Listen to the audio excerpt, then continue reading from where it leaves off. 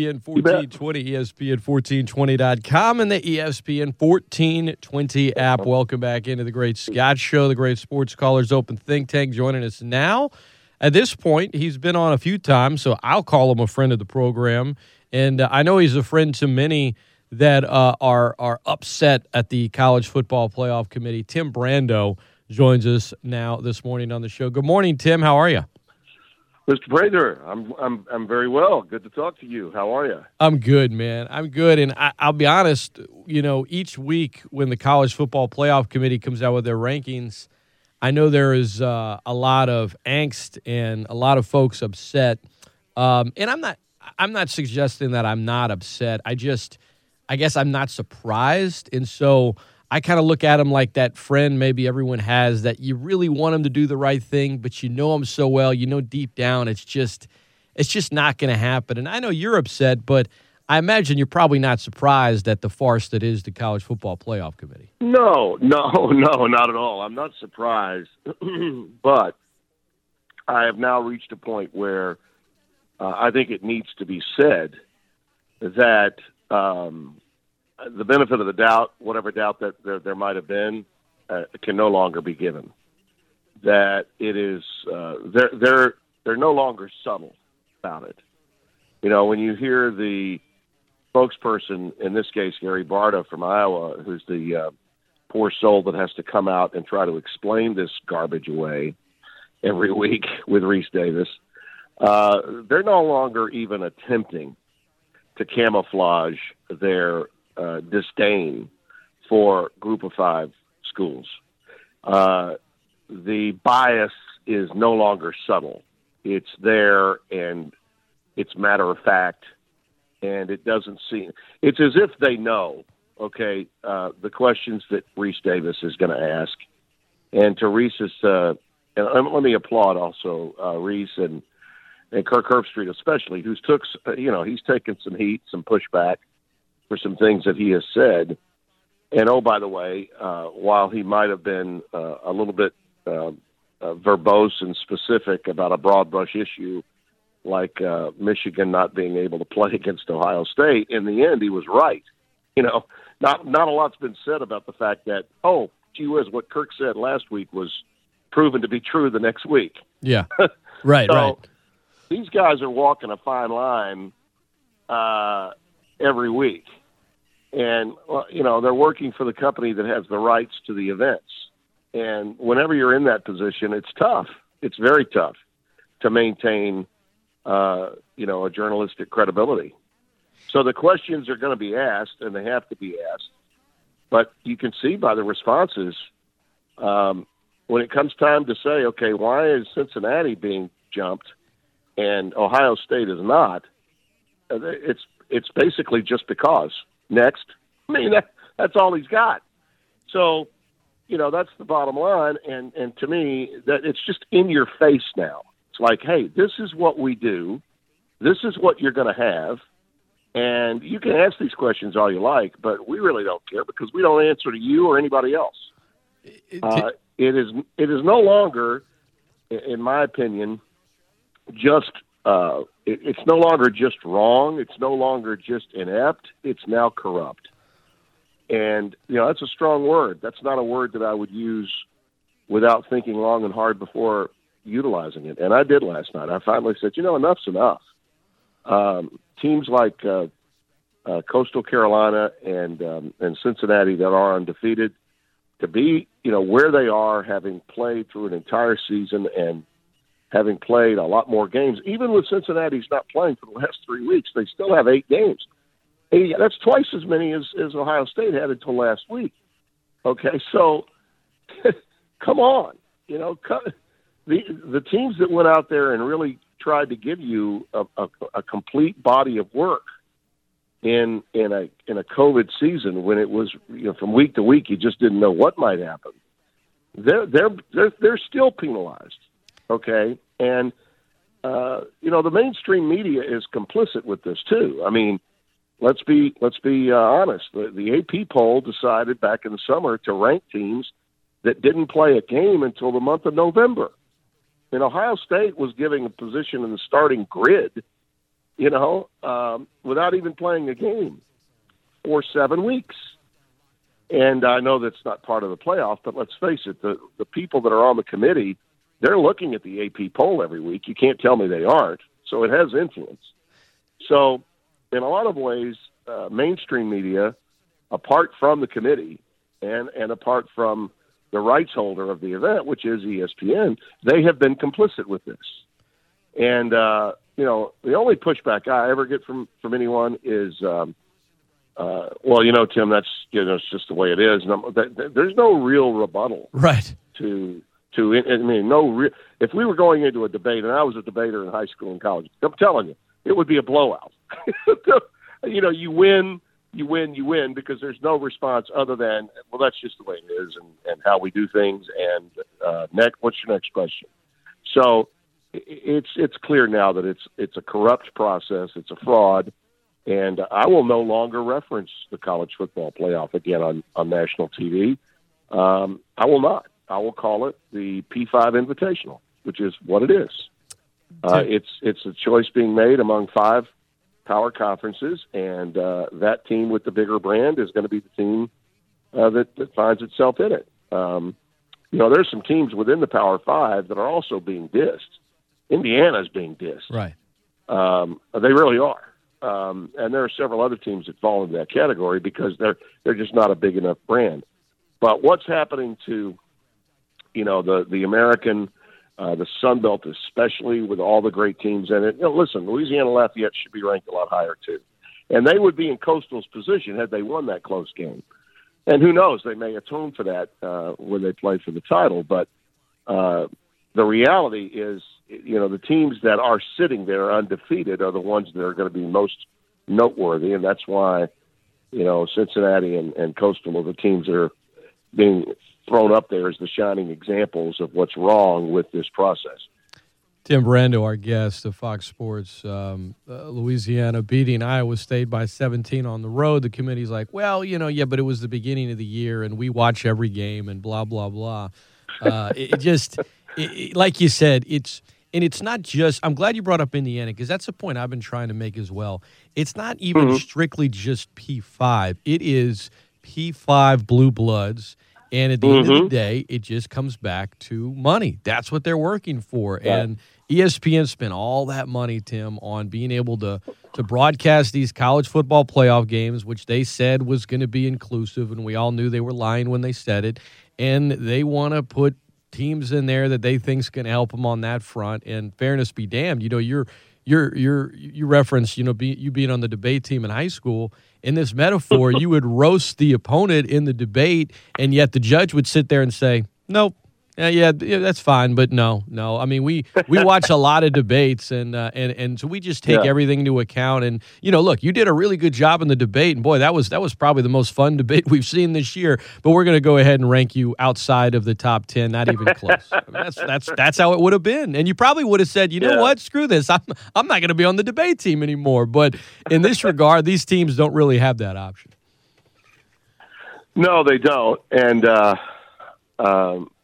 I saw the reality. These quotes that you hear, and there was one from someone tweeted out to me on Wednesday morning after the Tuesday show. They tweeted back to me, here's what Greg Sankey had to say. By the way, I've got great respect for the commissioners of all the conferences. I do, and I think they're well-meaning, but this is just a flawed process, much as was the BCS. In a lot of ways, it's worse than the BCS because at least the BCS had legitimate criteria. They used computers.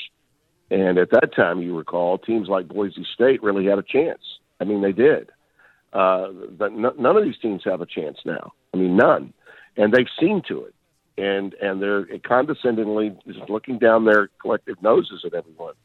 But Greg Sankey made the statement, well, if we went to 8, there would just be screaming and ranting and raving about 9 and blah, blah, blah.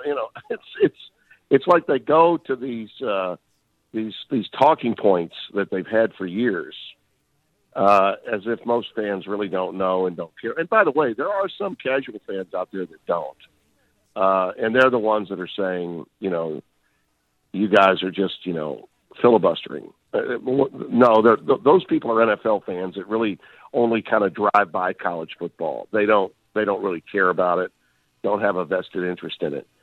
And I simply said of that tweet, someone said, well, this is what the commissioner said.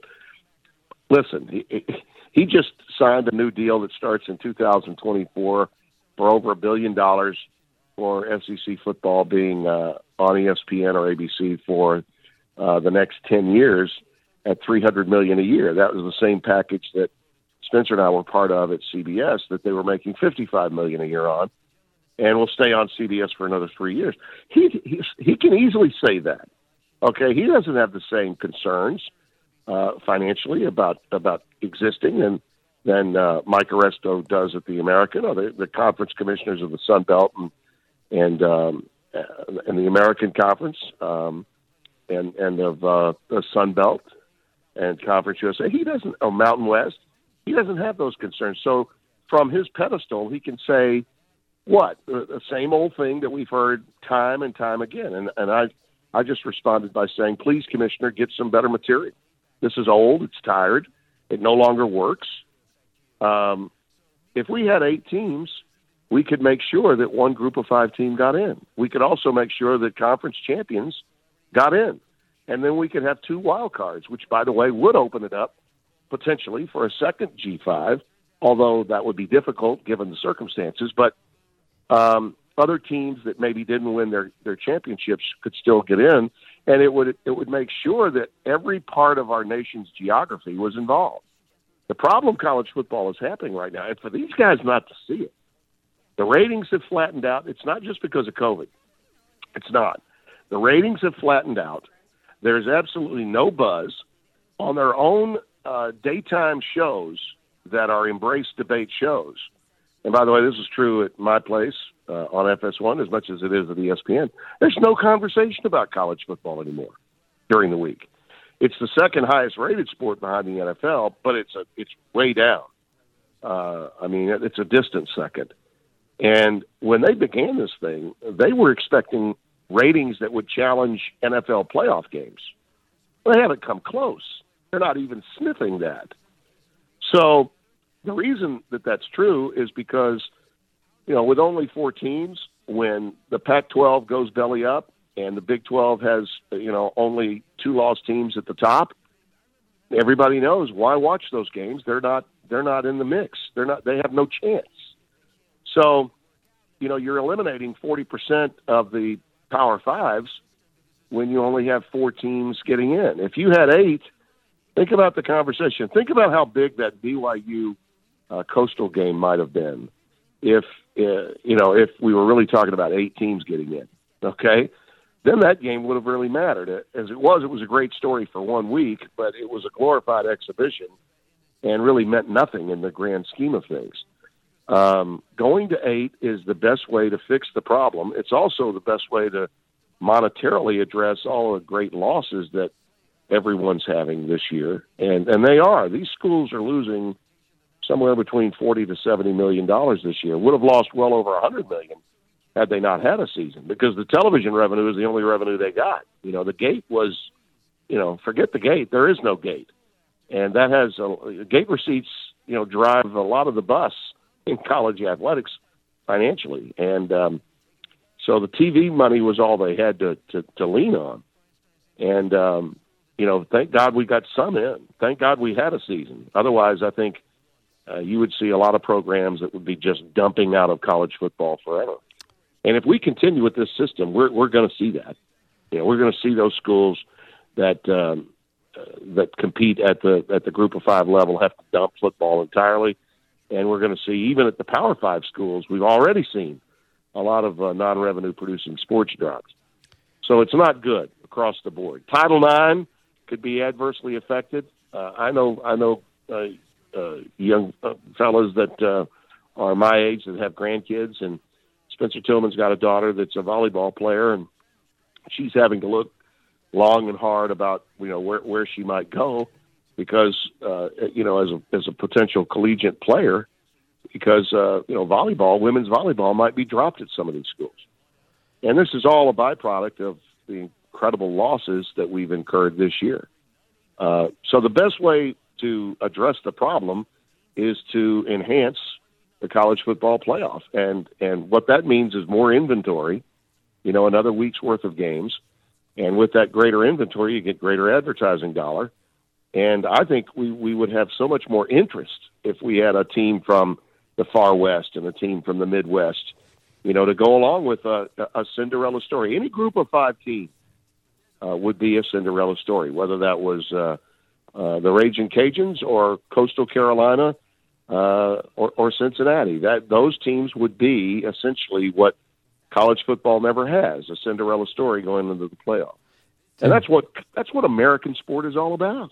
We're missing it entirely. Tim Brando, our guest. Tim, if they were one of the arguments I always had when folks would stand on the BCS stand, which, by the way, I think the BCS was actually better than the college football playoff. But I agree with that now. I do. Yeah, I can't believe I'm saying it. I know, but I do. It's that's what the college football playoff has done to us, amazingly. But an argument I used to have that I didn't like to hear for people that defended it was, well, yeah, but if you add more teams, then you won't have these regular season games that mean this much. And I'm like, are you kidding? You mean that 1 or 2 games you prop up? What about all of the other games around the country? So 8 teams more. And those arguments come from people that are fans that only care about their team, LSU, Alabama, or Michigan, Ohio State. Or there's more to college football than that. And again, if we had 8 spots available, we'd have probably 11 and 12. Look at the rankings now. Coastal is what, 12? They just moved up from 13, I think, to 12. You would be talking about a lot of teams in that realm between 9 and 12 and 13 that would be vying for that spot, for that 8th position. That would just increase the interest in the regular season I think everywhere. So, yeah. No, it's like maybe one of the dumbest statements ever made. Is that particular argument. If they go, and I appreciate your time, Tim, we'll wrap it up with you. Tim Brando will be calling the Mountain West Championship tomorrow in Vegas with which, by the way, may I say something? Look, we've got on our air on Friday night, okay?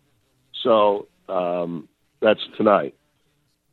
We got a Pac-12 championship game. For some reason, out of what Larry Scott was thinking, I have no idea. So Colorado loses to Utah. It would have been Colorado with SC in the Pac-12 title.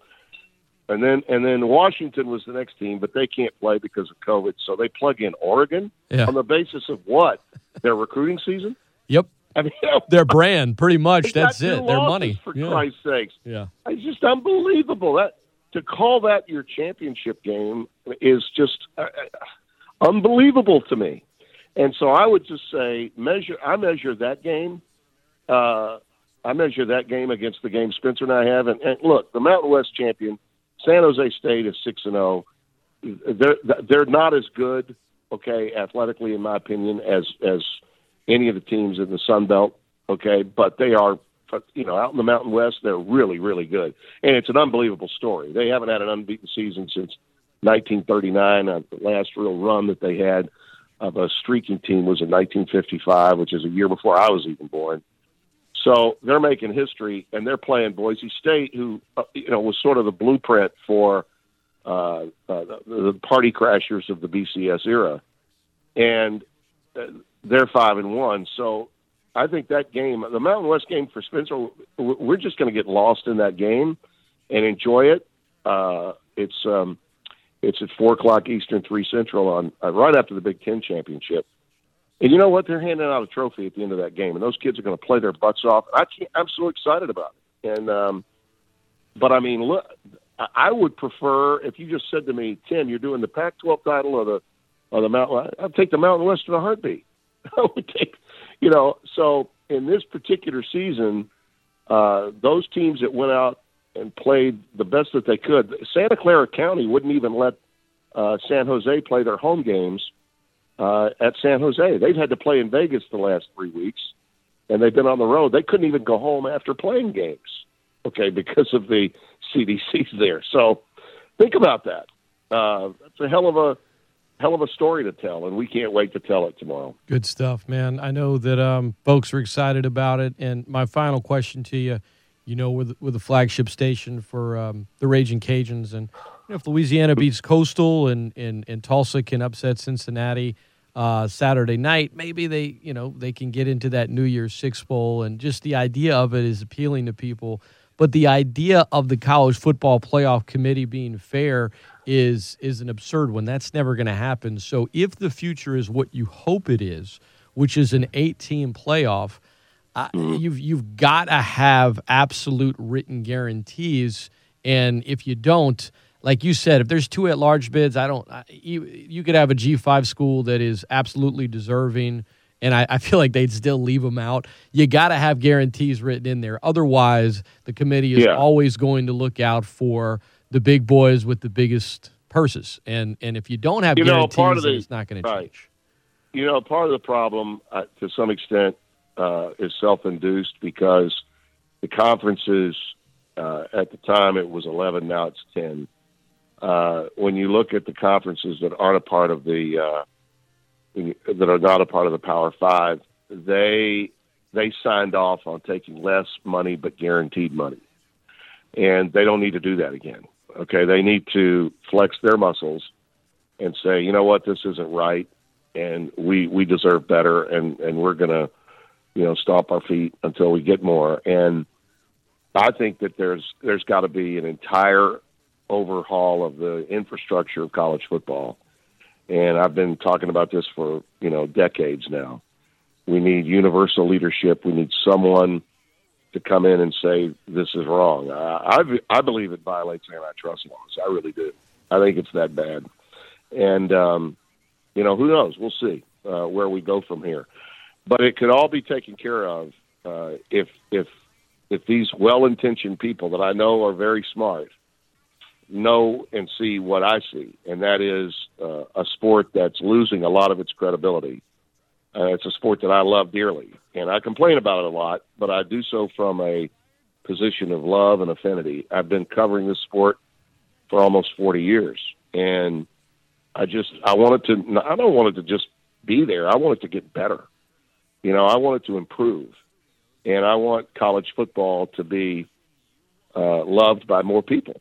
And right now, when somebody wants to take a shot at our sport and they say, my God, look at this country club mentality they've got down there in college football, they're right.